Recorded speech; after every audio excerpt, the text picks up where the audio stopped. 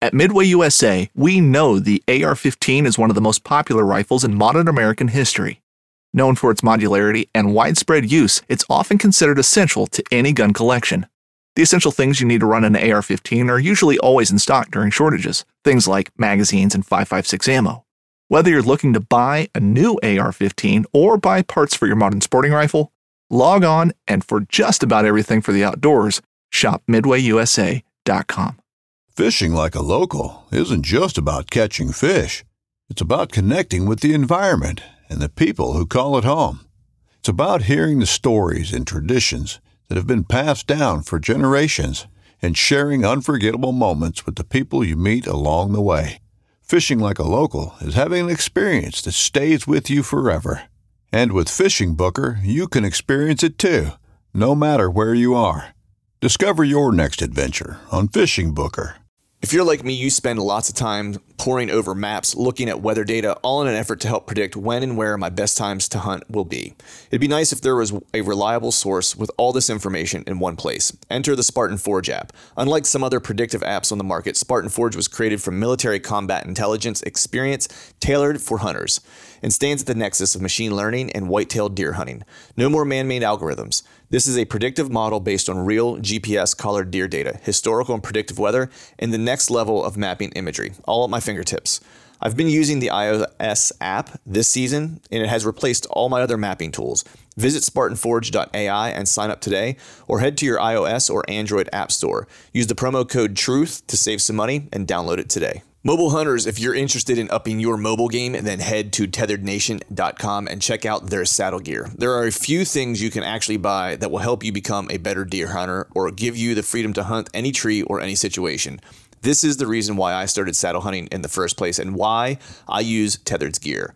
I can honestly say that Tethered's saddle gear has changed how I hunt for the better. Big tree, little tree, from the ground, it doesn't matter. I'm untethered by my gear to hunt the best setup for the situation, instead of hunting for a tree that my gear can use.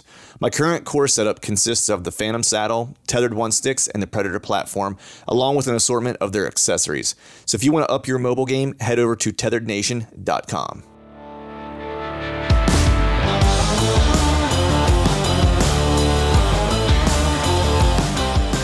Welcome to the Truth from Stand Deer Hunting Podcast, brought to you by Spartan Forge. I'm your host, Clint Campbell, and you're listening to episode number 319. Today I'm joined by my buddy Dan Johnson to talk about out-of-state hunts and hunting a new property. So stay tuned.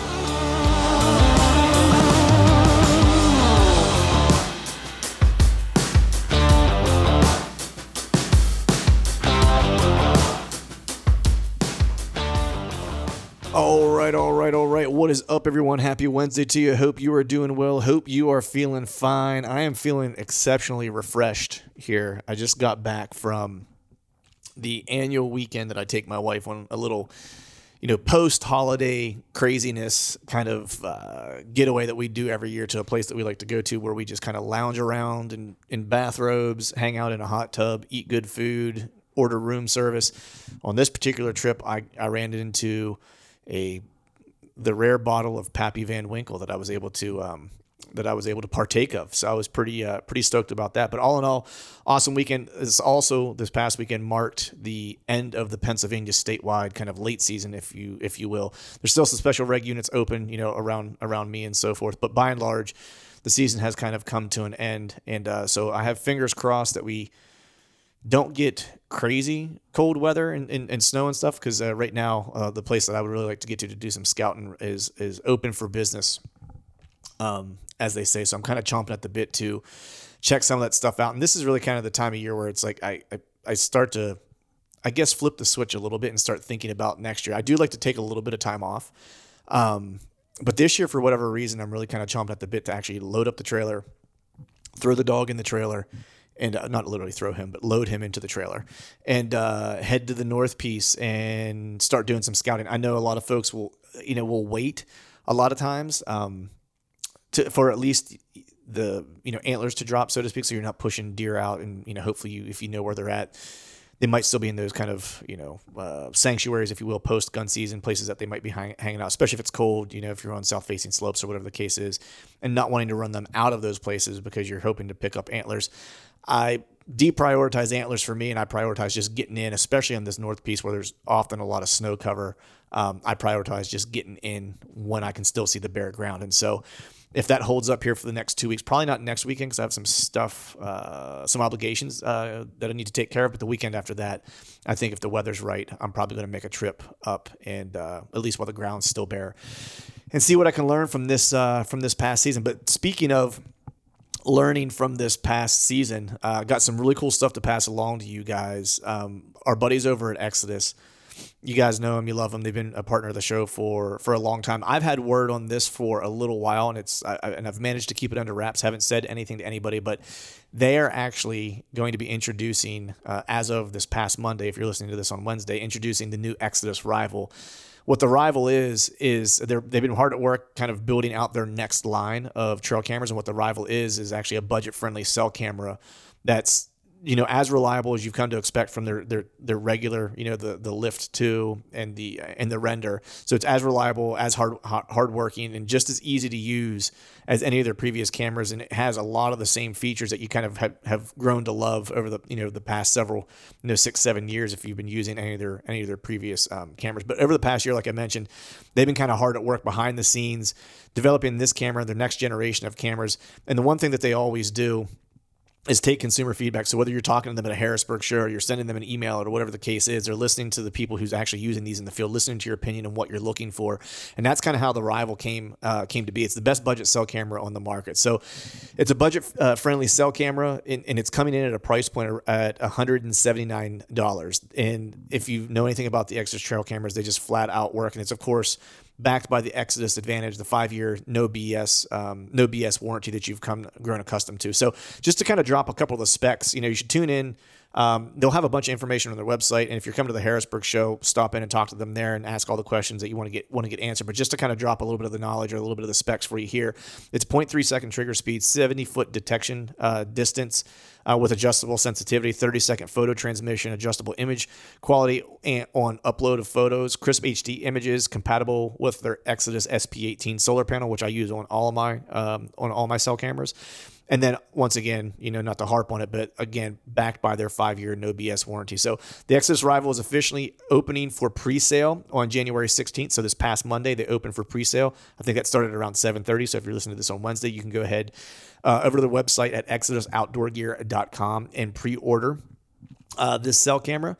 And if you do that, use the code LAUNCH, and that will save you $30 off on each camera. And in doing so, that actually will just be while supplies last, because I believe they're closing everything down for the pre-sale on February 14th at midnight. So head over to ExodusOutdoorGear.com, use the promo code LAUNCH, LAUNCH, save yourself $30, and it'll also help support some of the folks who help support this podcast. So with that, we're going to go ahead and jump into today's show.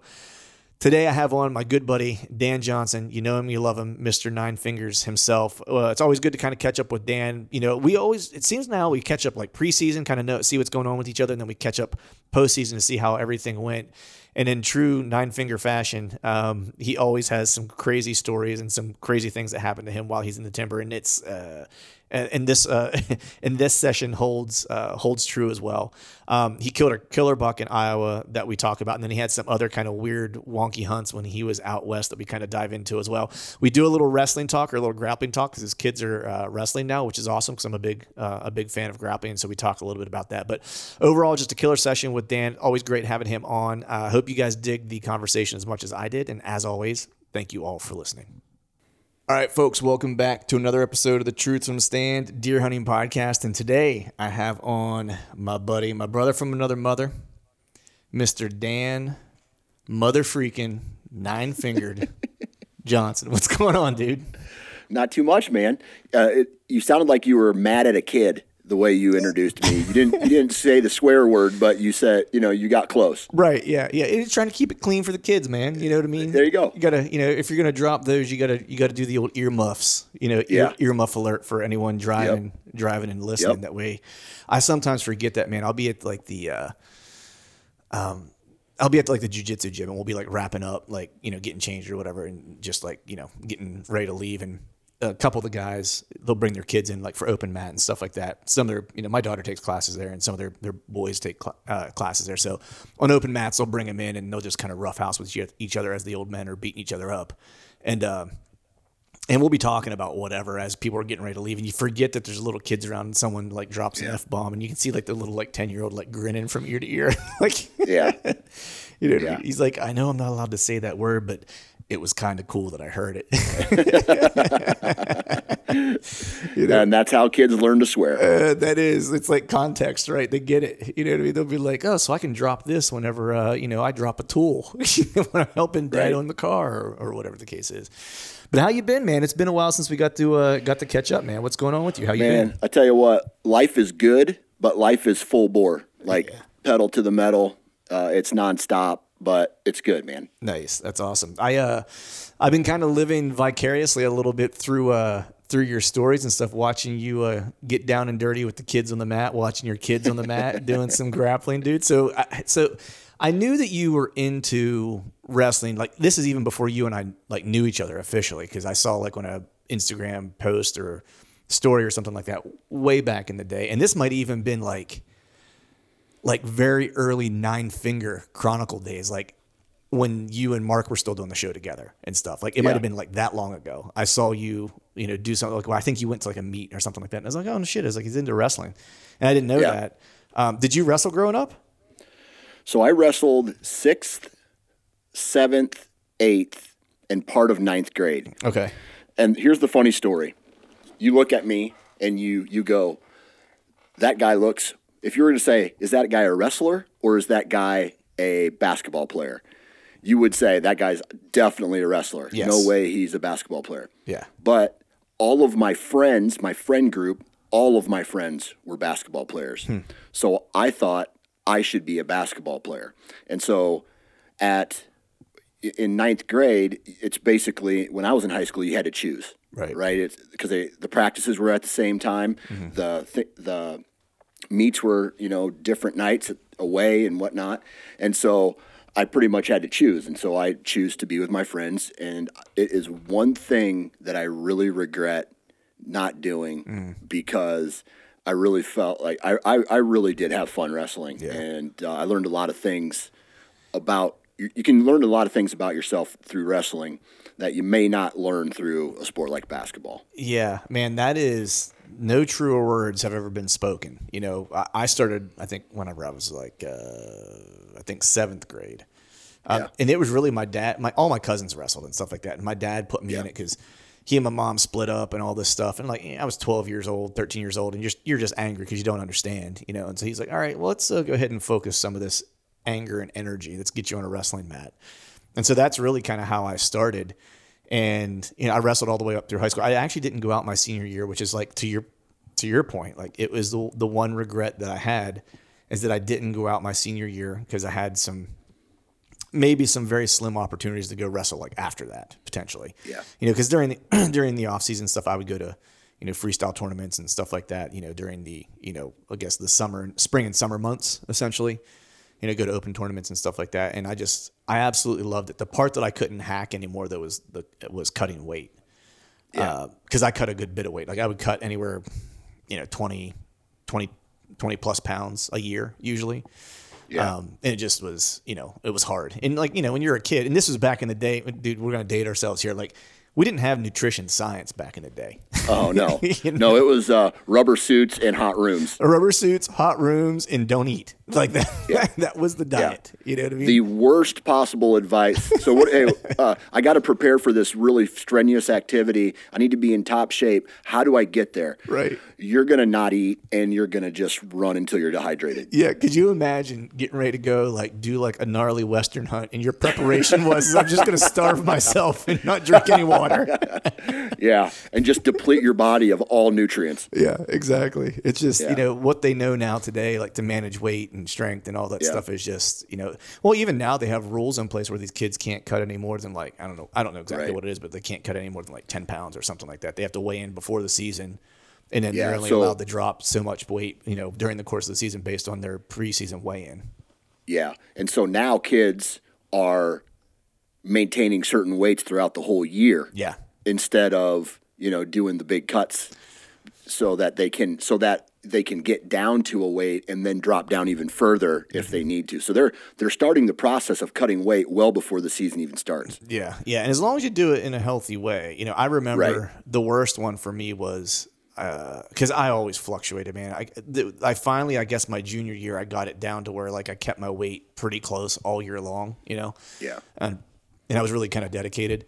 And, but the year before, we left for Christmas break and I came back and we had a match, like right after Christmas break, we had a match 3 days after we came back from like Christmas or whatever.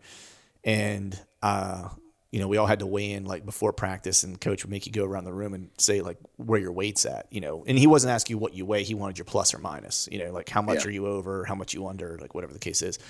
Everyone's going around the room. We got a match in 3 days. And, he gets to me. He's like, Campbell. I'm like, 16. He's like, under? I'm like, no. Man, I lost 16 pounds in 3 days. That was brutal. Oh man. That was the worst. I was at a wrestling tournament once, and there was this guy who took diuretics. Oh man. To make himself shit before to make weight. And so he went out there and he made weight and he wrestled, but he got put in an upper body lock, and he shit his pants on the mat. Yes. And then the guy backed up, but he didn't stop. He wrestled and he pinned the guy with a dirty butt. Dude. And the whole crowd was like, "What?" Yeah. Oh my god, dude. I can honestly say I've never taken any like diuretics or anything like that to make weight. Yeah. Now there was a kid who had a similar story on my team the one year, did the same thing. And a kid shot in for a takedown, like first period, and straight shit himself on the takedown. Like tried to sprawl and just like lost it. And he ended up forfeiting the match because there was like a no doubter. Like it wasn't like people didn't know. It was like visibly. You know what I mean? Yeah. It was he'd done the deed. Yep. So that was all she wrote for him on that one. But yeah, man, it's teaches you great life lessons. And I mean, I'm even getting great life lessons now, like, doing jujitsu at 44 years old. You know what I mean? Yeah. Just like going in there and just trying to do hard things every day. And it's humbling. That's for sure. Like wrestling is just grappling in general is one of those things. It's a very humbling sport, Yeah. There's always someone badder than you. There's, that's the one thing like with BJJs, like you walk in, like there's a guy, he's new to our gym and I was rolling with him the other day. Super good dude. I don't really know like where he's at. I know he's more advanced than me, and we were kind of talking afterwards. He's been doing it a long time, but I probably outweigh the guy by, I don't know, Dan, probably like 30 pounds easy. You know what I mean? Yeah. And he straight up armbarred me. Like, you know what I mean? Like you look at him, you'd be like, I could throw that guy around and just like kick my ass for 6 minutes, Yeah. So it's not the size, it's the technique, which is the great equalizer. But so it looks like your kids are some savages on the mat though, dude. I was watching your IG story just even today, and you had, I don't know if they were in a tournament or what, but it looked like they all were faring pretty well. The youngest one, dude, had me laughing because that kid he was wrestling, like getting tossed around, just like the biggest shit-eating grin on his face the whole time. I was like, man, I love that. I was like, that is awesome, because they're just loving it. You know what I mean? Like they're being active and just wrestling like boys should. Yeah, absolutely. Well, okay, so here's how it started. At the beginning of this year, wrestling became a point of interest, and so my daughter went out, my son went out, and both my boys went out, right? Mm-hmm. And so they started. My daughter went to 2, I guess you would call it trial classes. Mm-hmm. And so the trial classes happened, and then she's like, well, I just don't want to do it anymore. I'm like, okay, trial classes. But if, because I said, if you start it and I pay for it, you're going through the whole year, the whole session, and then you can quit afterwards. Okay, so she said, I want to do dance. So my 2 boys said they wanted to stick with it. And so they started wrestling. And then we got a wrestling mat in our basement. Mm-hmm. And then my daughter was like, hey, I want to wrestle you. And to my oldest boy's like, bring it. And so they wrestled. And my daughter was, she outweighs him by 12 pounds. She's 3 years older than him or whatever, 2 years older than him. And so now she's like, if I can beat him, I'm sure there's other people I could beat. Right. And so now she wants to go out now. Right. And so she started up this past week.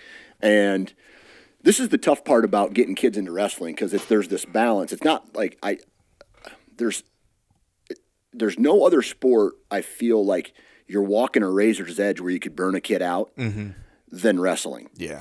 And I don't know if I made a mistake or I didn't read into this tournament enough, but on Sunday we had 2 tournaments. My boy was going to be in the morning one. That was competitive. There was places. If you got pinned, you lost. And then in the afternoon, there was they call it developmental tournaments, where if you get pinned, you keep wrestling for the whole match, right? Just to get kids mat time. Yep.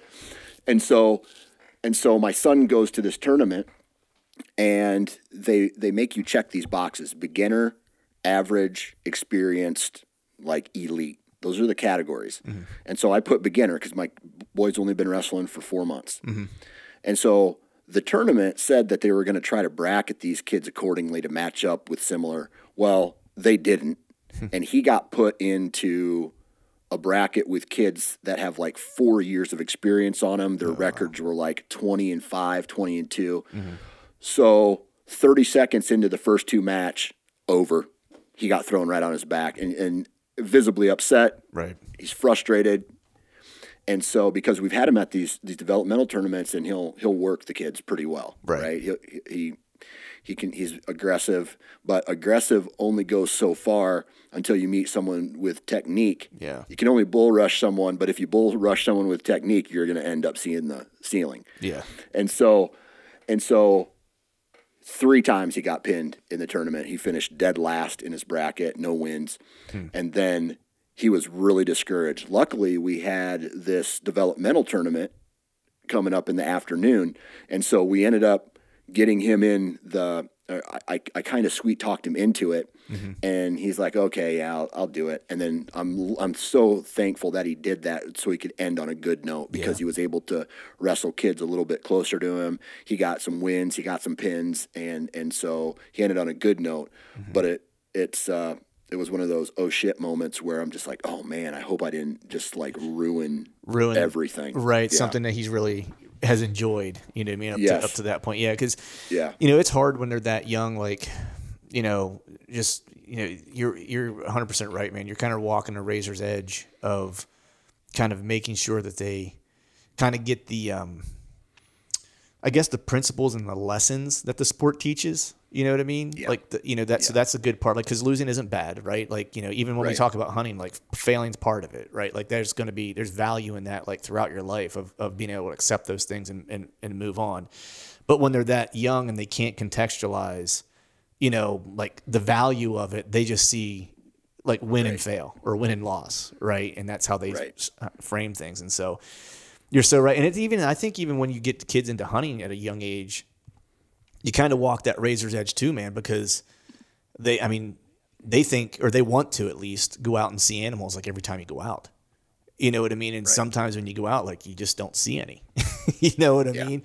And it's hard for them to understand, like, that's fun and that's okay, because the animals is like the prize that they see at the end of the rainbow, not the things as you get older that you start to look at and go, man, it was the time and having a peaceful time in a tree by myself, listening to the wind blow, listening to the birds, like all the things you take for granted. They don't, they're just not developed enough yet to kind of grasp those things. And so it's hard for a parent in those types of environments to, like, how do you bring them along to where you get the lessons and the values out of it, but keep you engaged and show you the fun stuff or the exciting stuff often enough to where you still want to do it, Absolutely. Yeah. Absolutely.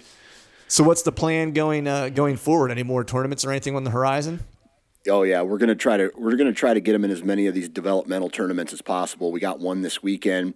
My son bumped up to a new wrestling room. He's not in the beginner anymore. He's in the intermediate class now. Hopefully he can wrestle some more kids his age and size. We got the developmental tournaments that's going to help my daughter and my youngest boy. Like my 5-year-old, this is just something to do. Right. There's absolutely zero expectations with him. My daughter, she's all about wanting to wrestle in these competitive ones.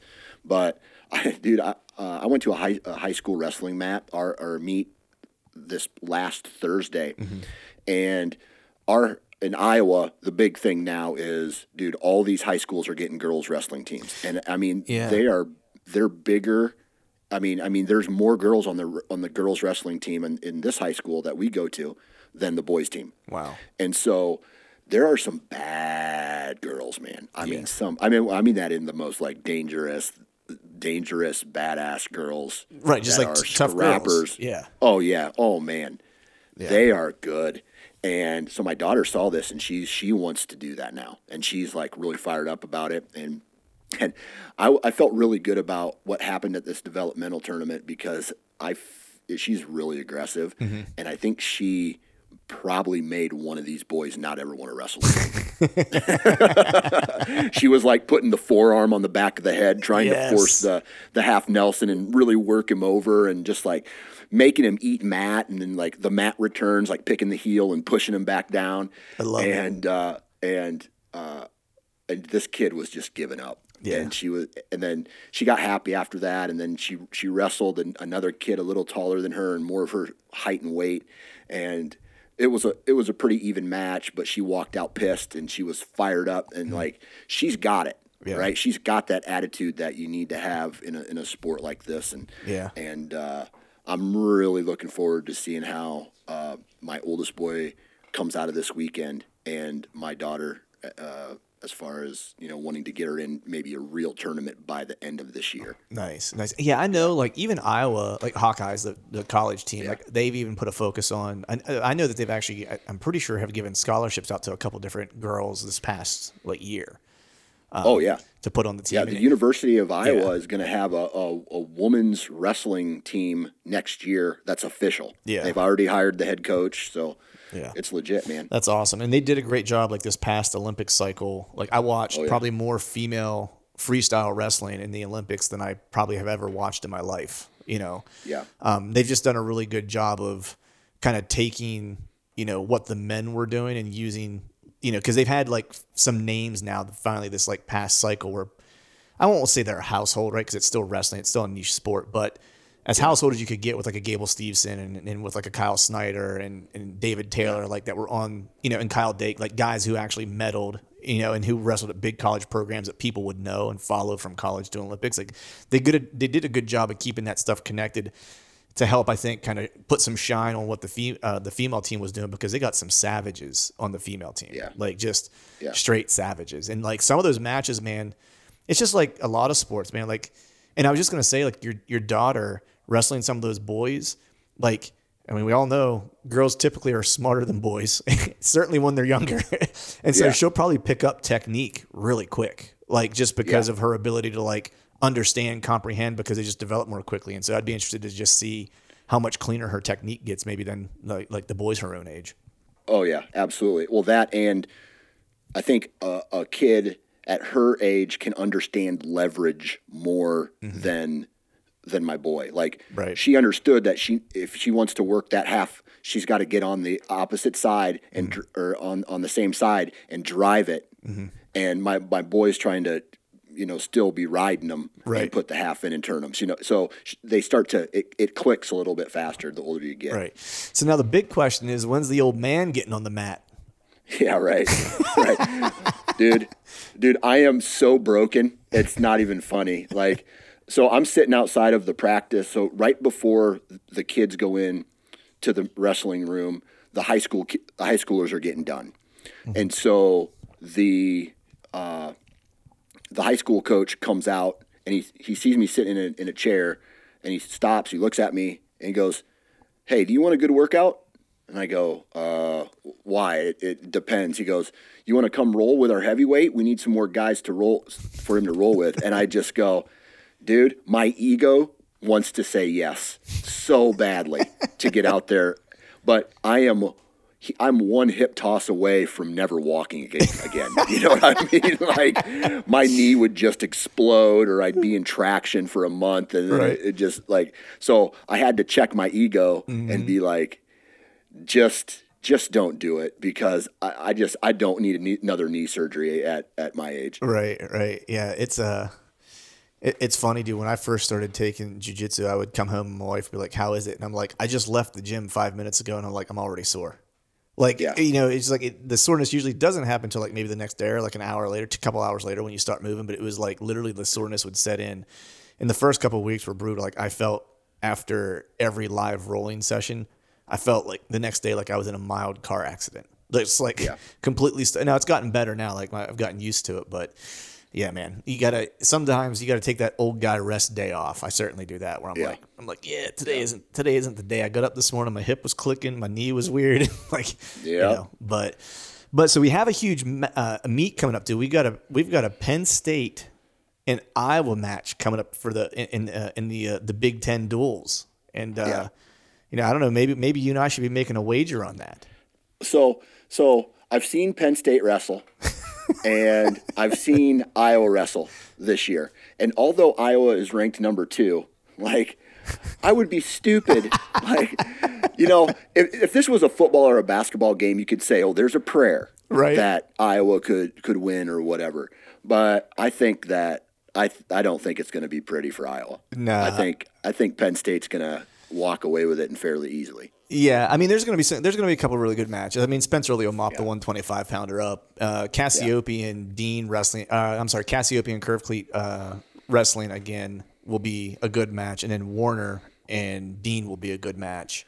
Except Warner's already lost twice this year, 3 times this year. But Dean lost twice already too. He lost the Beard from Lehigh, and then he lost I forget who the other kid was, but the kid was ranked like 13th at the time or something like that. He's lost 2 suspect matches too.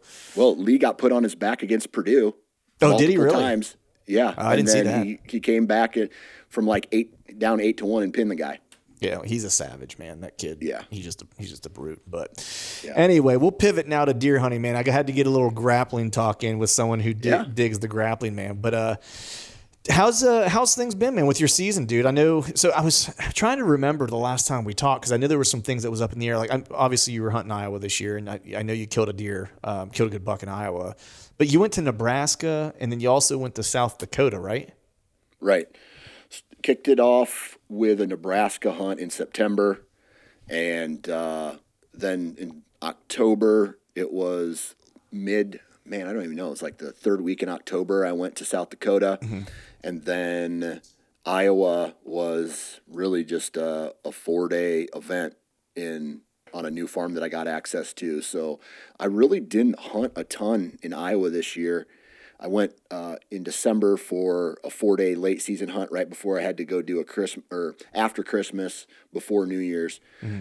Did 4 days in 4 hunts there and got close, but then had a dog issue. And other than that, man, the season to me just went by so fast that it didn't even exist almost. Yeah, it was a funky season for me too, man. I was just talking to a buddy of mine about that. I was like, I felt like this year, and I don't know why, I just felt all kinds of out of sorts. And I was like, and I don't know if because this year I went to Idaho and did an elk hunt. And I was like, and I don't know if it's because I cut my time short on every other hunt that I was doing after Idaho because I took time to go out there. But I just kind of felt, one, that it just kind of whizzed by, and 2, I just felt like I was a day late and $1 short on everything that I was doing. Yeah. But how was Nebraska overall? How was that trip? Hot. Yeah. It was hot. I started off on pretty much some public that I knew about, or that I learned about. Went to Nebraska, spent 3 nights in this one. There was 3 properties. I camped in the middle one, and then would drive north to one and south to the other. And I covered them, and there was very little deer on this property. It was hot. I mean, the first day and a half before a cold front eventually came through, it was 95. It was like 85, and I'm sitting in the back. I'm laying in the back of my truck trying to fall asleep. Oh, it's the worst. In the bed, and I brought a 0 degree sleeping bag, and so I'm just laying on top of it, and it's I'm still sweating.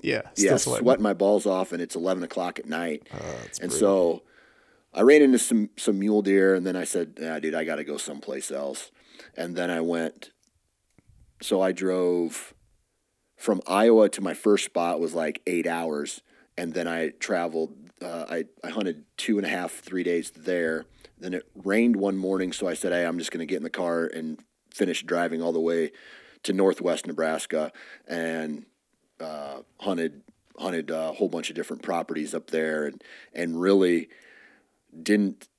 Man, I saw one good whitetail and just like 4 corn mule deers, and really that's all I saw. And it was one of those hunts where the conditions made me lose interest in it real fast. Yeah. And I decided, you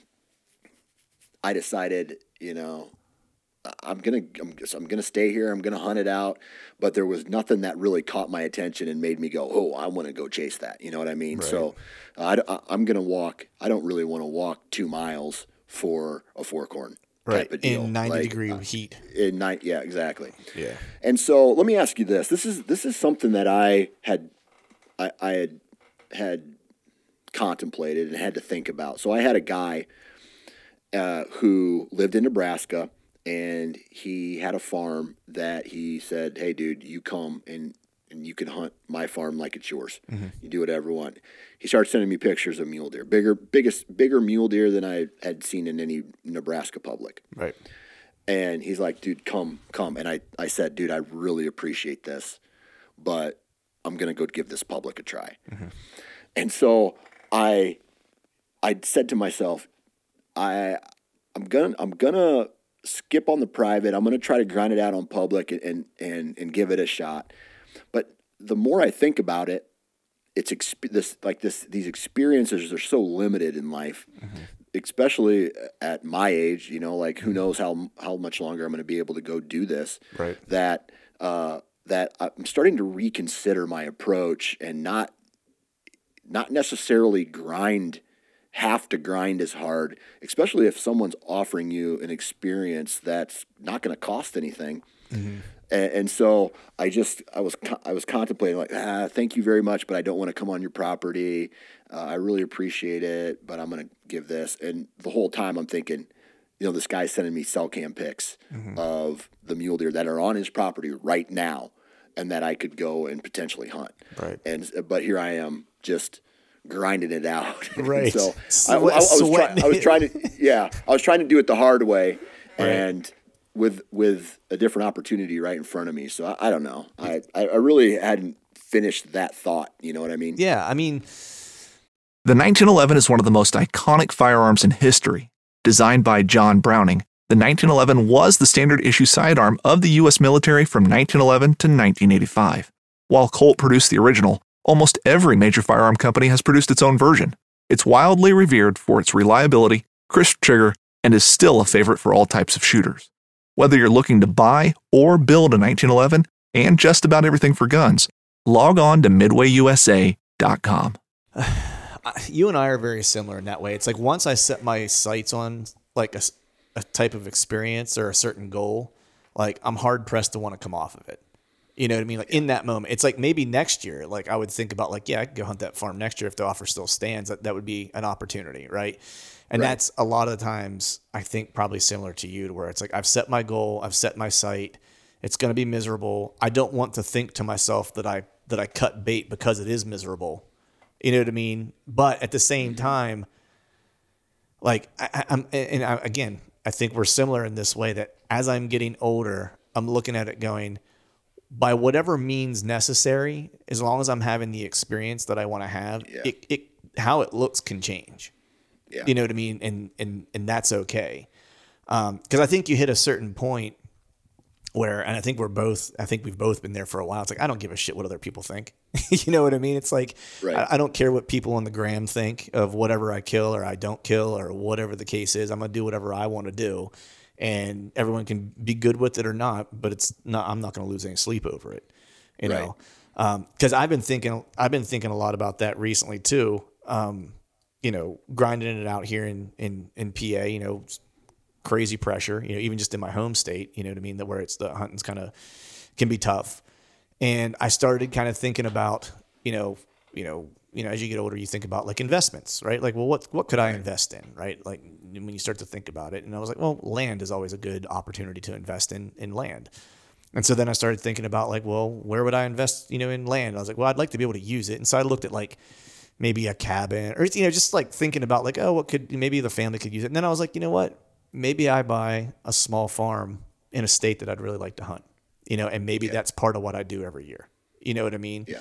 And so I started thinking about that, and it was along the same lines where I was like, look, I still dig hunting the public land. I still dig traveling, and I've talked to Chad Sylvester about this too. I was like, but as I'm getting older, I was like, man, it'd be nice to have like one gimme hunt, not even a gimme hunt, but one like controlled environment, so to speak. You know what I mean? Because it's like everything I hunt around here is super pressured. I go to Kansas, great hunts in Kansas, but there was pressure there. I was running into people while I was there. When I come to Iowa, it's like I've everyone thinks Iowa has 0 people running around. That's not true. There's people there that like to hunt. You know what I mean? So it's like I've seen people when I've been there on the public in Missouri or Ohio or whatever. I was like, I would like to just be able to know that like if I want to go get away and don't want to be bothered, that I could go somewhere and hunt for like 3 or 4 days and know that I'm not going to see somebody. Yeah.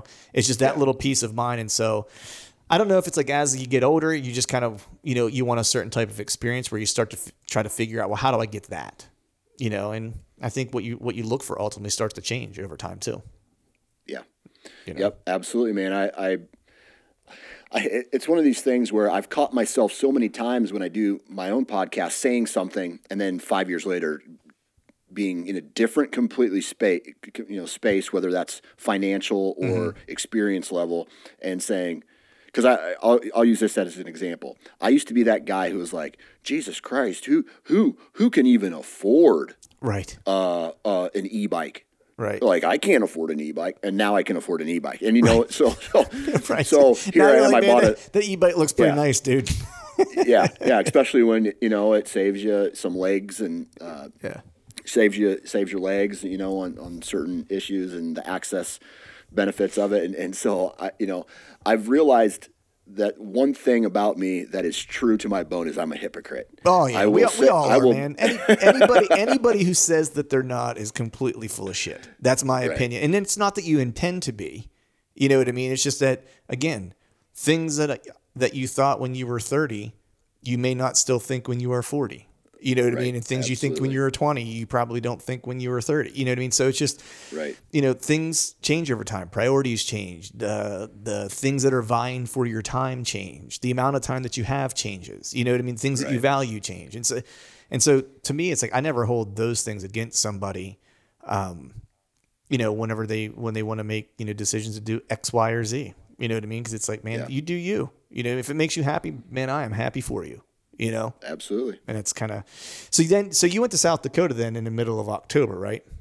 Right. And so was it, I'm assuming that was a little better, especially related to the weather. Yeah, it was awesome. And then I got bit by a dog. Oh, are you kidding me? Oh, wait, I saw that. I remember that. Yeah. Yeah. Oh my God. I pulled into a piece of public, right? And I am. I'm sorry, man. I don't mean to laugh. But no, it's good. It's hilarious. I unpack. And I'm getting set up for a camp. And then I see this guy in a truck, and he is about ready to drive straight through the public. And I said, "Is this road drivable?" And he goes, "I don't know, but everybody does it." And so I think it is. And so, so he drives all the way back there. Meanwhile, I'm on my e-bike, driving. I could have driven 2 more miles back and parked my truck and set up camp instead. Anyway, so he has an older vehicle, and it's roll up windows that you have to use your hand. They're crank, right? And so he tells me to open his door so he can talk to me. So I open his door, and there's a dog in the front seat, a pheasant dog. He tells me, I'm going to go in here and do some pheasant hunting. I'm like, okay, cool. And I do what I do to every dog. I put the back of my hand up on its nose to let him smell me, and the SOB just bites the crap out of me instantly. Oh, and I'm like, what? And so the only words after that this guy said to me as I'm sitting there dripping blood is, "Hey, you need a tissue?" Like, I think he was afraid I was going to kick his dog like a long ways, or I was going to like turn him in, or you know, like, and so he got real nervous and he wanted to get out of there real quick. So eventually, the whole first 2 days of hunting were me with this wound that I had to care for from my mobile first aid kit, and then eventually I got talked into going to the emergency room, which was 1 hour drive from the piece of public that I was on, to get not rabies shots, but tetanus shot, and whatever the other pills are, like antibacterial, something like antibiotics or something like that. And antibiotics. Yeah. So yeah, and so I had to do that, and so that was the first 2 days of that hunt, and then really I kind of found myself. I went into a place, and my goal is to hunt mule deer. And so I was focused on the mule deer. And then long story short, man, I saw some whitetails. I chased whitetails for a day and a half. And then I was on a really good whitetail. I watched him walk in and I watched him bed. And I said to myself, dude, I know where this deer is at. I could go and just sit on the edge of this marsh and this cattail grow and this, I guess, prairie grass, and I could just sit there and wait till he pops up, and he's going to walk out the same trail. I just know it with this wind direction. And I said to myself, dude, you're here to hunt mule deer, right? And so I changed my mind again, and so then I left that bedded buck, and I went and started trying to hunt mule deer in a different piece of public, and I ran into some good deer, and I am in no way, shape, or form a mule deer expert or anything like that. So I do what everybody probably does. You get up high, glass them, and then as soon as you find them, you try to get in closer, wait for them to bed, or watch them go into a crevice where you lose them, and then try to pick apart the terrain. And so I did that pretty much for the rest of the trip, and just I could not locate the deer that I would see in the morning. They were so good at getting into the spots where I couldn't find them. Right. And I could see them in the morning when they're on their feet. And then by the time they started, they headed into the cracks to bed. And so then the next morning or the next couple days, I would try to get closer in the dark, get up high closer to them to try to get a different angle of where they're coming in. And then, of course, they're gone and they go somewhere else. Right. And so I see them further down the valley, and it's, you're just chasing them and chasing them and chasing them. And it just was like, and then the trip was up. Yeah. It can be maddening, man, when you're hunting on the ground like that, because even in Kansas, you presume that things are flat for the most part. There's big drainages and stuff out there as well. And you'll see deer, and I've never in my life watched deer vanish into thin air before in front of me. You know what I mean? Like, except whenever I'm in those plain states like that, you know what I mean? Where it's like, oh, there's some deer. And then you're like, they just poof, they're gone. And you're like, and if you go and you walk where they're at, there might be like a 3 foot, like, undulation in the terrain where they're 3 foot lower and you can't see them over top the grass, and they're just hiding in there. And then they're going to pop out 300 yards away that you have no clue that that's where they're at now, and it just makes it so hard. Yeah. There's so many times that I would walk down, I'd walk somewhere, and then I would look behind me, and there's four does just looking right at me. Like I walked 100 yards, and I didn't see this just a little cut. Mm-hmm. That you're looking in one direction, it's not even there. You look back, and it's there, and they're looking right at you. Yeah, and then they do the bounce. Yep, they do the bounce, and they're gone. And the other thing was too is like I don't know. I saw a lot of deer while I was in Kansas this year, but I don't know if you've had this experience, like whether it's in Nebraska or South Dakota or whatever, but like I have a hard time figuring out like where they're going to come from. Like so many times I've walked into an area that I was covered up with deer before I even got to where I wanted to be. Or I was bumping deer on the way in, and I'm like, oh, there shouldn't be any deer here. They should be coming from here. They should be coming from here. And I want to get to here. So this seems like the best access route because I shouldn't be bothering anything. And then on my way in, it's like I see 5 deer. You know what I mean? Like that happened to me so many times in Kansas this year, particularly, where no matter how I was accessing things, I just always seemed to be where the deer wanted to be before shooting light or as it was getting light, where I didn't have an opportunity or whatever the case was. Do you kind of find something similar to that when you're hunting like those kind of open terrain kind of areas?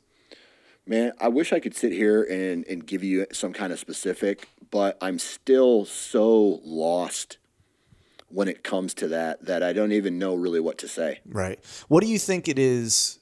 Like, what do you think? And the reason why I ask this is because like you and I are both, novices at that like open terrain type of hunting. Like, because I'm just curious if we feel the same way or if we feel differently. But what do you think it is that you need to get better at to I don't want to say successful hunts, but to have better hunts in those types of setups? So here's what I'll say is I will compare it to hunting from a tree stand or hunting from a tree.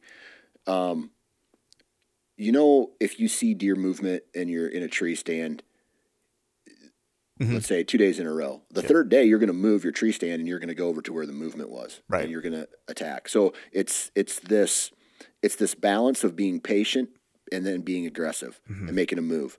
And so I've figured it out in the whitetail woods, but I have not figured out that when to be aggressive, when to slow down and be ultra patient. Like you hear these guys about mule deer hunting talk about, yeah, dude, I sat over top of them for 6.5, 8 hours. And, instead of putting a stalk, I just waited and waited and waited and maybe waited for the wind to shift or waited for one thing or another. And I would get in these. And so for me, when it comes to the mule deer, I feel like there's times where I've waited myself out of an opportunity, and then several times when I've been way too aggressive and went into a drainage without necessarily locating him, and then I look up and he's already standing up looking right at me. Right. And so it's just trying to find that balance and going through enough of those experiences to where I can say, okay, here's what with these conditions I need to wait, or with these conditions I need to attack. Right. And so I haven't found that yet. Yeah, no, I think you hit the nail on the head, man. Because I was thinking along the same lines. Like one for me is a very fundamental kind of like mechanical thing where I screwed myself up on a really good deer in Kansas because I didn't draw my bow back whenever I set up on that ground setup to make sure I could draw clean, and my arrow caught a sapling in front of me and bounced off my rest, and he heard it, and he was at 18 yards, and he bolted out of there. So that was just a stupid mistake from a guy who doesn't hunt on the ground a whole lot except when he's in Kansas. You know what I mean? But the other part of what you were saying is 100%, because I found myself in that situation, 2 different times this year of when do I thought I knew what the deer were doing, and the second day I laid back and wasn't aggressive enough, and then I watched a hammer deer from about 150 yards away with two does, cutting 2 does out, 20 yards from where I was planning to be, and it was like, damn it. So then I played it better, later in the hunt, and was getting to the same spot, and me and that deer showed up at the same spot at the same time in the dark, on the last day of the hunt, and I just couldn't I had nothing between he and I had no cover. I was pretty much hung out to dry. He's snort wheezing at me. He thinks I'm another buck. So there's another buck not far away from us. And it was just one of those things where it's like, I don't know, did I pick the wrong side of the drainage? Should I have been on the other? You know what I mean? Like you just go through your mind to like, what could I have done differently on this that would have had a different outcome? Should I set up further north and up top? But it's, to your point, it's just experience, like doing it enough times, screwing it up enough times. Eventually you figure it out. Yeah, for sure. And I'm still figuring it out. Yeah. Me too. Kansas tag still in my pocket. Yep. I think I'm gonna be hunting Kansas this year. Oh, nice. As well. We'll have to talk after this offline. I want to hear where you're going, because if we've been to the same spot, I can give you some at least what I know. My goal is to not hunt public. I'll be honest with you right here. Yeah. My goal is, so my uncle. Oh, you told me about this, I think, the last time we talked. Yeah. My uncle, so he moved from Iowa to Kansas for a job, and he instantly starts shooting booners every year. I mean, just crazy. He shot a 211 during a rifle season. So he's in an area and has access to some farms that are really, really good. Right. And so my goal is to put, hi, I'm a little nephew, hey, could you help me out? Right. Little nephew. And so because he was actually one of the guys who, he used to take me pheasant hunting, he used to take me trapping, he used to, we used to go seine for minnows, and so he had some kind of role in the foundation of me being in, liking the outdoors. Right. And so like he took me turkey hunting. I got my first turkey with him, first pheasant with him. And so I hope he invites me into the farm. He's already mentioned it a little bit, right? That some of the farms that he has access to, and if that's the case, then I don't think I'll need to hunt any public, but right. I may have some spots for backup. Nice. Well, if in the off chance he tells you to piss off, let me know, and I'll right. I'll share right. with you what I know, at least from the area. But man, so then Iowa, you basically were just in Iowa for November then, right? Right. Yep. I don't even know. Oh, I did go to that main farm in October before my South Dakota hunt for like 3 days. Dude, I feel bad about even talking to people about this because there's, you've heard of Pike County, Illinois. Yeah. Right? Yep. It's like the mecca of big, like back in the day, big. Yeah, big 90s, mecca. it was like the place you wanted to be. Exactly. Yeah. And so now in southern Iowa, there's 3 counties that are just the counties that you want to be in. Mm-hmm. And so I got a farm in one of them, and it's for free, and it's permission, and I'm the only person who hunts it, period. That's awesome. And so it just a long story short, a listener of the Nine Finger Chronicles messaged me when he heard that I lost this local farm. He said, "Hey man, I know it's going to be a ways away from you, but would you be willing to drive? And if so, I can get you in contact with the owner." Long story short, 100 years this family has owned this property. Wow. And the guy doesn't want to sell it, and he's an out-of-state. He doesn't hunt, and he's an out-of-state owner. Right. And so I'm just like, bingo. And so I go and check it out, and I scouted the property, and I was like, there doesn't look to be that much deer sign here. But I put some cell cams out, and instantly it was like shooter, shooter, shooter, wow. shooter, shooter. And it was stupid how many good deer, big deer I saw October like 6th, 7th, and 8th when I was there. Wow. It was crazy, dude. I saw 4 shooters. It was nuts. Why do you think like they're there but you didn't see any sign? I don't know. Like I walked a lot of the property. I didn't see very many rubs. I didn't see any old scrapes.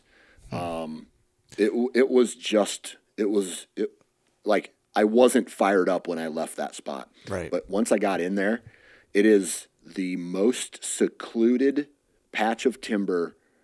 Imagine, those coins. How do I put this? Those coin funnels where you'll drop a quarter and it slides down and it just goes long all the way around in a circle, and all of a sudden it goes real fast. That is what this farm is. And so everything drops down into this block of timber. And it's just a sanctuary because nobody is allowed to go in there. That's crazy. And all the pressure from around it gets pushed down here, and that's where all the deer are at. Wow. And all the deer, like it is, I feel even guilty talking about it because of the content that I put out. You talk about strategy. Right. Dude, I walked in there, I hung like 4 tree stands, or there's 3 or 4 tree stands. And on the second day, like the first day, I miss this 8-pointer who I'm glad I didn't kill because he's a 3-year-old. Right. But the next day, the next day it rained all day. The next morning it rained. No. Yeah, it was a complete washout for 3 hunts. And then I went in there the next morning I went in there the morning how did I do this? Oh, I went in the afternoon. So it rained in the morning. I hunted the afternoon, didn't see anything. Came back the next morning, still sprinkling. And sure enough, the number one buck on that farm that I wanted to shoot shows up. And I kill him. And so, I mean, it's like, hey, let's break down this hunt. Like, there's nothing to break down. I showed up and I shot a deer. Like, it was, I mean, I put myself in a good terrain feature where there was a lot of, it was just stuff that from hunting a lot. Right. When you walk into a place, if you don't know anything else, you go like, hey, this, if nothing else, should be like the good starting spot. Exactly. Yeah. And so, I mean, it was nuts, dude. It was crazy. I mean, I didn't even need to rattle. Are you serious? I didn't even need to rattle. There were so many bucks that would cruise by, and I just hit them with the brap, and they would just turn around. And right now, there's some guy in Pennsylvania or Michigan going, "You son of a bitch! I hate you." And I swear to God, it's not this easy. It is definitely not this easy to hunt in Iowa, but I got lucky with this farm, dude. That's crazy, man. So how many good bucks did you actually see from the tree? Like, so, well, first let me ask you this: how many days did you hunt in Iowa on that farm? On that farm? Yeah. So the 3 in early October, and then I was there for 4 days in November. 4 days in November. Okay. And so out of those 4 days, were they both like morning and evening sits, or it was like one morning? Like, how many sits do you think you had in those 7 days? Yeah. In those 4 days that I was there, I had a morning hunt because I went back to a tree stand I hung in October, left, hung up a tree stand that night, hunted, missed that 8-pointer, rain delay. That morning, I went to actually while it was raining, I drove out to the farm and I set up another tree stand in the rain, cracking thundering lightning. And which, dude, like, I've done a lot of dumb stuff, but that could have been the dumbest. and so I set that stand up, waited for it to stop raining, went out that night, had an encounter with a couple of deer, and then the next morning it was buck showed up, and then I shot him. Right. So you had 4 sits there. How about October? It was just 3 evening sits? Three. It was a day. It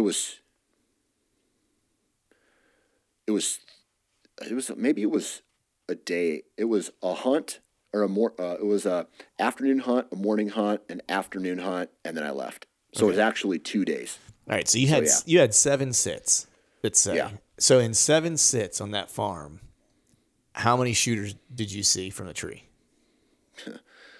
Am I going to want to drive to Iowa and like poach, slap you or something? Oh, dude. I mean, so in October, I'm walking into the farm for the very first time, and I'm e-scouting tells me I need to be in this spot. I walk right to it. I jump up a booner.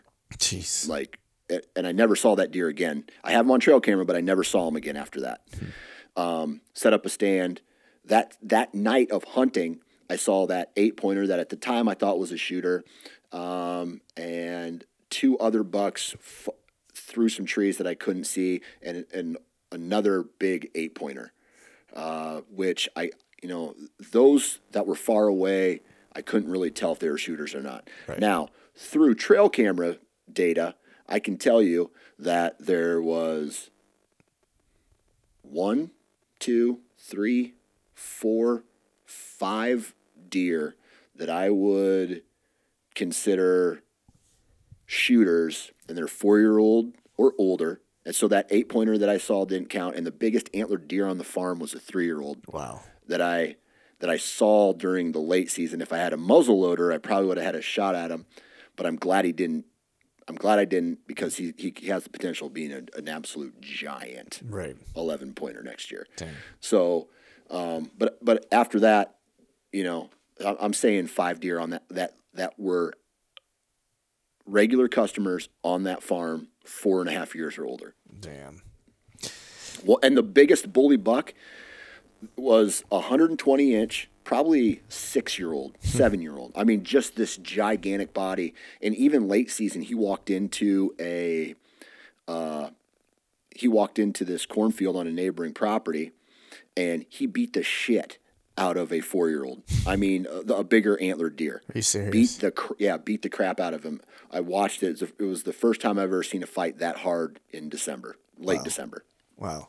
That's crazy, man. Like dude, you got a little gem spot there, dude. Yeah. That's for sure. And so I'm very thankful to the landowner and for letting me hunt, and for the guy who listens to the podcast and put me in touch with this guy. Like, very thankful for them. It's given me an opportunity to hunt like a farm that you only see on TV. Right. That's crazy. It's crazy, man. It's crazy. So you shot that buck on that, whatever sit that was, but it was not. So the hunt, it sounds like you were like, man, this is, I don't want to put words in your mouth, but it sounds like one of the smoothest, shall we say, like hunts, one of them of getting an arrow in a deer. But like what kind of took place after was not so smooth, right? No, dude, it sucked, honestly. So here's the shot. I'm just going to kind of back. The deer shows up. I knock an arrow, or the arrow's already knocked, and my release wasn't clipped. I don't know. It didn't click. And so when I went to draw back, my arrow just went bloop right out of my bow. Oh. And it landed 5 feet in front of the buck. And he looked at it, and then he looked at the tree, and he looked up at me, and he looked back down at the arrow, and he kind of took some backward steps and started peeling off. And so I'm in this process. I'm trying to be as still as possible while knocking another arrow. He's now broadside, 20 yards-ish. I finally get everything hooked up, clicked in. I draw back, and I didn't want to stop him because I thought I was going to spook him. Mm-hmm. If I went back, and after that all happened, I thought he was going to run. And so I let one go as he's like taking a step, and I hit him back, right? Okay. And so long story short, I hit liver and guts, and there wasn't a ton of blood right away. Like there was good blood right away, but then it kind of dried up real quick. And this is the abbreviated version, man. So I called a dog. I called a dog to come and track. And at this point in the season, you're not a big fan of dogs. No, I'm just kidding. Well, no, like the other German Shepherd that ruined my late season hunt. Oh, okay. Yeah, and I hate my family dog, but that's a different story. And you got bit by a dog. And I got bit by a dog. Yeah, absolutely. Yes. Yeah. I'm not a dog guy. Anyway, you had quite a dog season, man. Right. Exactly. And so the dog comes in, starts sniffing around, finds a different dead buck. Are you serious? And so, I'm just like, dude, there's no way I shot this. And the guy's like, well, the dog came right to it, right from where, you shot the deer. He kind of sniffed around, and this is where he came to. And I'm just like, no way I shot this buck. No way. So I was getting ready to put my tag on this buck, and then it popped in my head, do an autopsy. Look for a wound. Mm-hmm. And so I'm peeling back. I cut back his fur, and there's no puncture wounds on this deer. So he's just dead. He's half eaten by coyotes. And so we searched a couple more hours, couldn't find anything. And then I left the farm. I went to go grab something to eat, and went to a buddy's house that I know that lives down there. Talked to him for a while, and then I went back out, and luckily I'm eating my last bite of an apple, and I just crossed this creek, and I stopped to throw it, and I look down, and I see the smallest little speck of blood on a leaf. And so I did the imaginary line thing where impact to this, and I draw a straight line, and then I follow that out, and I see this little gap in this fence on the opposite side of the property, and I said, I'm going to walk right there, and right before this fence crossing, there he was. Are you serious? Laying dead. Yep, laying dead, half eaten by coyotes. Jeez. And he was, it was, I don't know. I was standing, earlier that day, I was standing 20 feet from him when I took a trail camera down. Oh, wow. He was just behind a big tuft of grass. And so the dog came by him, and what happened was I think the dog found that dead buck, and it just ruined his tracking because he knew where this deer was at. He already got rewarded for it, and then he had to, Yeah. And so that's crazy, I don't know. man. How so when you shot him till you found him, how long was that? That was. I was watching your stories like during that whole thing, like as you were kind of going through it. I'm gonna guess from the time I shot that buck to probably close to 30 hours. Okay. Unfortunately. Yeah. And I was not able to get the meat off him because the coyotes had destroyed him. Yeah, that stinks, man. Like freaking coyotes, man. They just It's you let anything lay for any amount of time, you're always running the risk at that point, man. It's like that's one of my, well, I say fear is a little strong of a word, but related to deer hunting, that's like one of my biggest fears is like arrowing something and then like, not being able to locate it in time before, whatever happens to get to it or whatever. But damn, dude. Well, I'm glad you actually found the right buck. Did you ever figure out what happened to the other one? Like, did it just? I don't know if he got injured and like coyotes just tracked him down or something, or he got run down by coyotes, or maybe he got hit by a car and made it that far and then died. But he died in a creek, so I don't know how he got there. Right. So I've never seen a deer just go die in a place like that. Usually they're up tucked in somewhere, and this was just weird that he was there. No wounds on him, and so. I don't know. Yeah. It could have been from fighting. It could have been maybe he got locked up. Maybe the sickness got him or something. But that was a first for me. Damn, man. Well, I'm glad you got your buck, and then you had a dog incident in late season. So I'm always curious, man. When the season kind of wraps up, is there ever a sense of relief of like, man, the marathon's over, at least for the moment. Yeah. You know what I mean? Like, so tomorrow's the last day of the Iowa hunting season. Okay. I think there might be another like late season antlerless that a guy could take part in, but for me it's over. Right.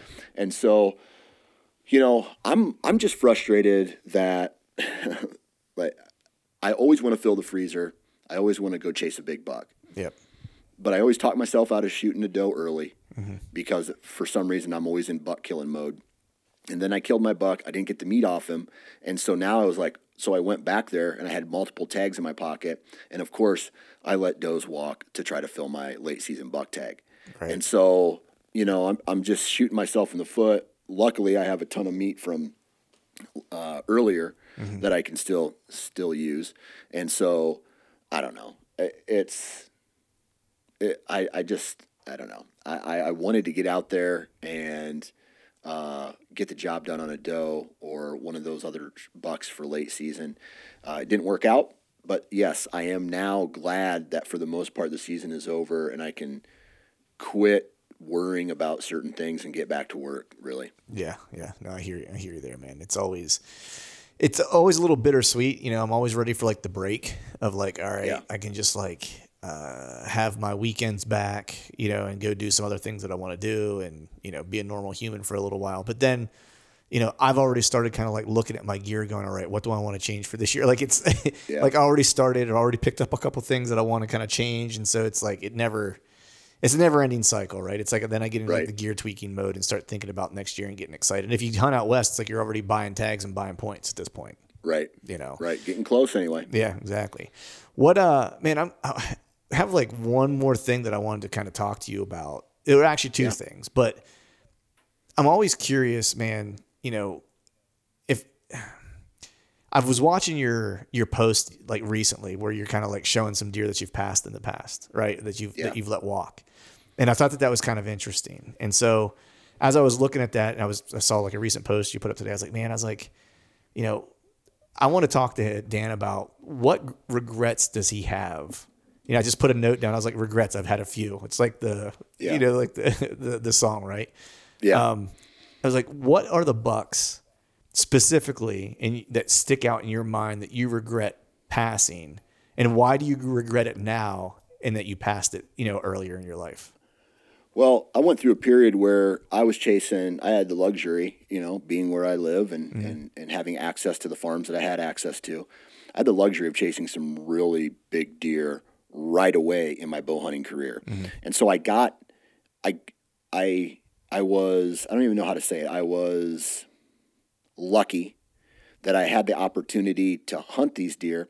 But while I was hunting these big deer, I was skipping these stair-step moments that I believe every bow hunter should really go through. And I never went through a Brownets down phase. I never went through shoot some fork horns or some 120s. I went right away into the big leagues. Right. And as I'm trying to play in the big leagues and learning how big deer operate, I was missing a whole bunch of opportunity at some deer that were really good and that I'd probably shoot today. Right. So, for example, I passed a 110 or 160 inch 10-pointer one year as I'm waiting for this buck I call Shipwreck, who was like a 190. I remember the story of that deer. Yeah. Yeah. And so, in this 4-year period where I'm chasing 4 or 5 year period where I'm chasing this giant buck and some other giant deer, I'm passing some really good 140 to mid 150 class deer, including that 160 10, where I was just like, I look back at that and I go, dude, you should have been laying those down because I wasn't filling tags. Right.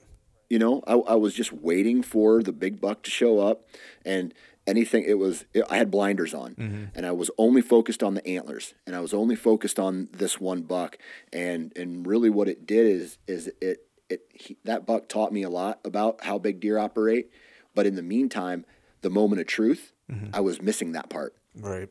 I was missing the at full draw with a deer in front of you. I was shooting some does. I was still shooting does, but I was so focused on these bigger caliber, older age class deer that I feel like I skipped a step. And on some of those years, like on some of that footage that I showed on,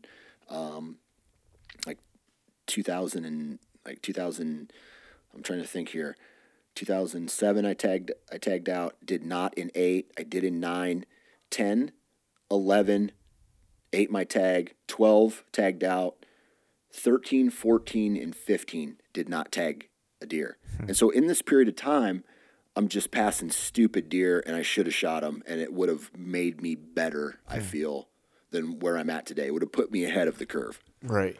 What do you think you missed at that moment of truth of like executing the shot? Like what part of that do you think, because, I know that you say this, I know like in talking to Tony, that he says it's like, time behind string, letting that string go as often as you can, just, it helps, does no matter what. But, I will say this, like there's a different feeling when that target buck shows up versus that doe you decide to kill that day.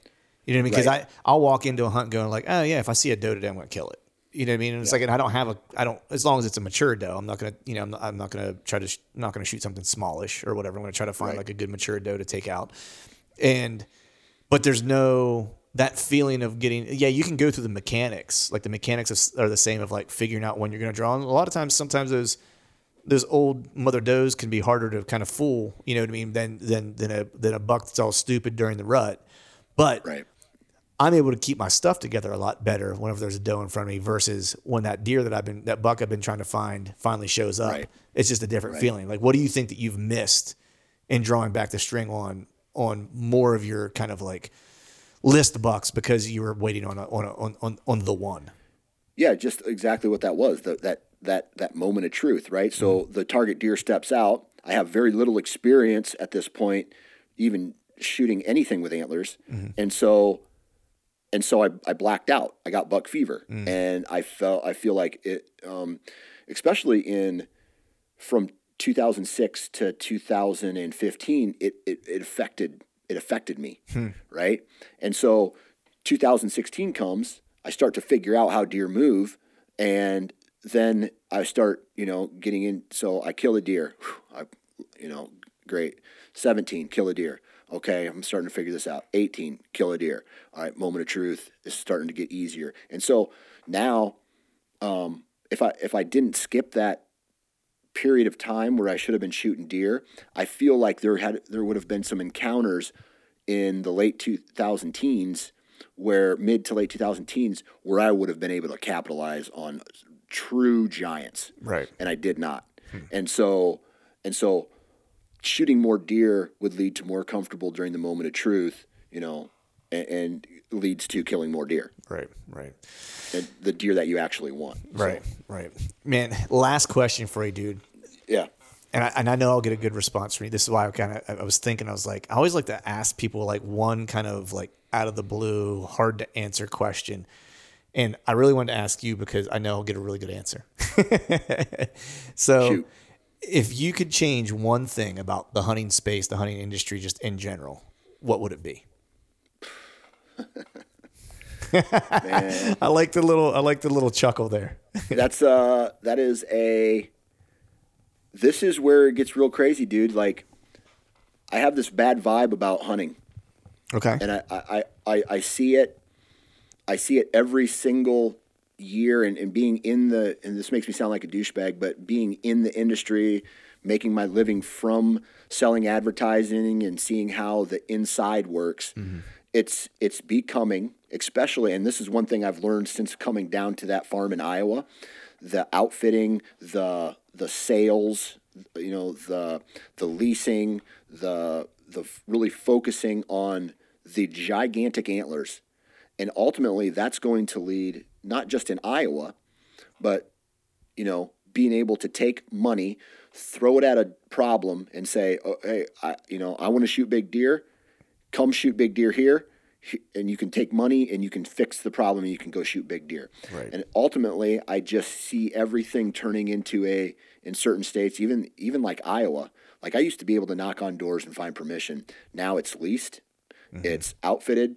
And as all the other ground gets leased and outfitted, more permission gets granted to those who do let it, and so it's basically a piece of public. Right. And so what I've witnessed is that this big buck craze is leading this for profit. We're whoring out the natural resource that is the whitetail, and we are trying to make a profit off of it. And I'm guilty of it too by doing what I do. But it's leading to a pay-to-play system, and eventually, the majority is going to be left with the scraps. And this is just a vibe that I'm getting. And I know there would be a lot of people out there that will argue it. But, in states like Kansas and Iowa, where, man, we have less than 2% public ground. Yeah. So if some of these spots go away, and they will, for me, eventually, then I either have to own, I have to lease, or I have to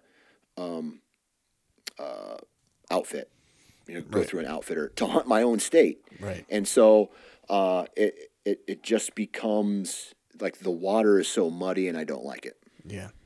I don't disagree with you, man. Like, I would say, I don't know if that's the thing that would have first come to mind for me to change. But I also live in a different state, right? So it's a little different circumstances here. But I don't disagree with you. I just know from me, like personally, for me traveling, having done that for, years, that I see way more people now, right? In like these different places that I used to go where I used to not see people, just generally speaking, you know what I mean? Yeah. I think popularity of hunting, increasing, is good. I think that if more people are interested, I don't think that that's a bad thing necessarily, but I do think that there's a tipping point, you know what I mean? To a certain degree where, more isn't necessarily always better. Necessarily. Right. And I think a lot of times we just look at things and we're like, well, we need more people, right? It's like, oh, okay. But I don't like the R3. Like, I really don't like how the R3 set up. They're like, well, we need more people in hunting so we have a bigger voice. No, I don't necessarily agree with that. I feel like the voice is already here. We just need to speak up. We have enough people who are hunting. And I'm not saying, like, I don't want to be like hey, do not come to be a hunter, because that's not the case. If you want to hunt, I feel dude, welcome. Come Come join us. But I don't feel like we need to be having some kind of like, hey, we need to start recruiting more hunters to fill this space, blah, blah, blah, whatever their reasoning is. There are a lot of hunters. Those hunters need to be educated on how to speak up and where to speak up about things. It's like a lot of things in life in general. It's quality, not quantity. You know what I mean? It's like if you have quality people, who are willing to go, speak their mind, do, and be a participant in whatever, then, you don't need as nearly as many people. I've also kind of along similar lines. I had a little different feeling on it. I don't want to throw the baby out with the bathwater. I don't think it's entirely bad, but I feel like they might be taking and I don't know enough about it to speak like on the ins and outs of it, but it very much feels like a sledgehammer approach to something that maybe should be using a scalpel. Absolutely. And I say that because I'm like, when you think about places where you want to recruit, like you do hit a point of diminishing returns, right? And I'm not saying I'm pro or con of this argument, but some of the argument that I've heard in the past is that like, hey, there's more hunters now in certain areas, and like, there's more people on the public lands, and the hunting's worse. And that may or may not be true, but what is true is that if people are having less than ideal experiences in places because it's overcrowded, those people you're trying to get in are ultimately going to leave, and you're probably going to force other people out who weren't intending to leave as well. Right. You know what I mean? Like, so that's the unintended consequence of it. And so when I say a scalpel, not a sledgehammer, it's like, where do you have the most, public lands that are being underutilized? Those would be the places where I would think about, trying to recruit. In places like PA, it's like we have the biggest hunting numbers like in the country. It's like, do you really need to recruit PA more? You know what I mean? Like that would be maybe we do. I don't know, but that or like Michigan or like Texas. What are some of those states that do have public land opportunities that just don't have the hunter turnout? You know what I mean? It's like that's maybe the places that I would start. And have more of like that type of strategy. But yeah, I think like with anything else, you could always find lots of things to fix. But I like yours. I do agree that I think it's trickling into a rich man's game. Yeah. To a degree, especially big deer. Yeah. Big deer is certainly turning into a rich man's game. Yeah, for sure. For sure. Well, hey man, I tell you what, I actually, we started off talking about grappling, but I have to leave right now to go to kids wrestling practice. Awesome. So, I want to let you get out of here because this interview has to be over. Yeah, nice. Before you go, dude, let people know where they can find Nine Fingers, where they can find Sportsman's Nation, all the stuff you got going on. Yeah. Name change. Oh yeah, that's right. Empire. Sportsman's Empire. Sportsmansempire.com. Nine Finger Chronicles. Just type it in wherever you want to listen to podcasts or Google it. You'll find it, and give it a listen, man. Awesome, bro. Hey man, I appreciate you coming on, dude. I'll talk to you soon, buddy. Yeah, take care, man. I really appreciate this. All right, folks, that is a wrap for today's show. I'd like to thank all of you for listening. And if you haven't yet, please head over to iTunes and leave us a 5-star rating. And be sure to subscribe to the podcast. And hell, while you're at it, head over to YouTube and give us a sub there as well. I'd be super appreciative if you do those couple things for me. Before I shut this thing down, I need to give a big shout out to our partners who continue to help us make this podcast possible. Spartan Forge, Tethered, Exodus Outdoor Gear, and Genesee Beer. And until next time, we'll see y'all.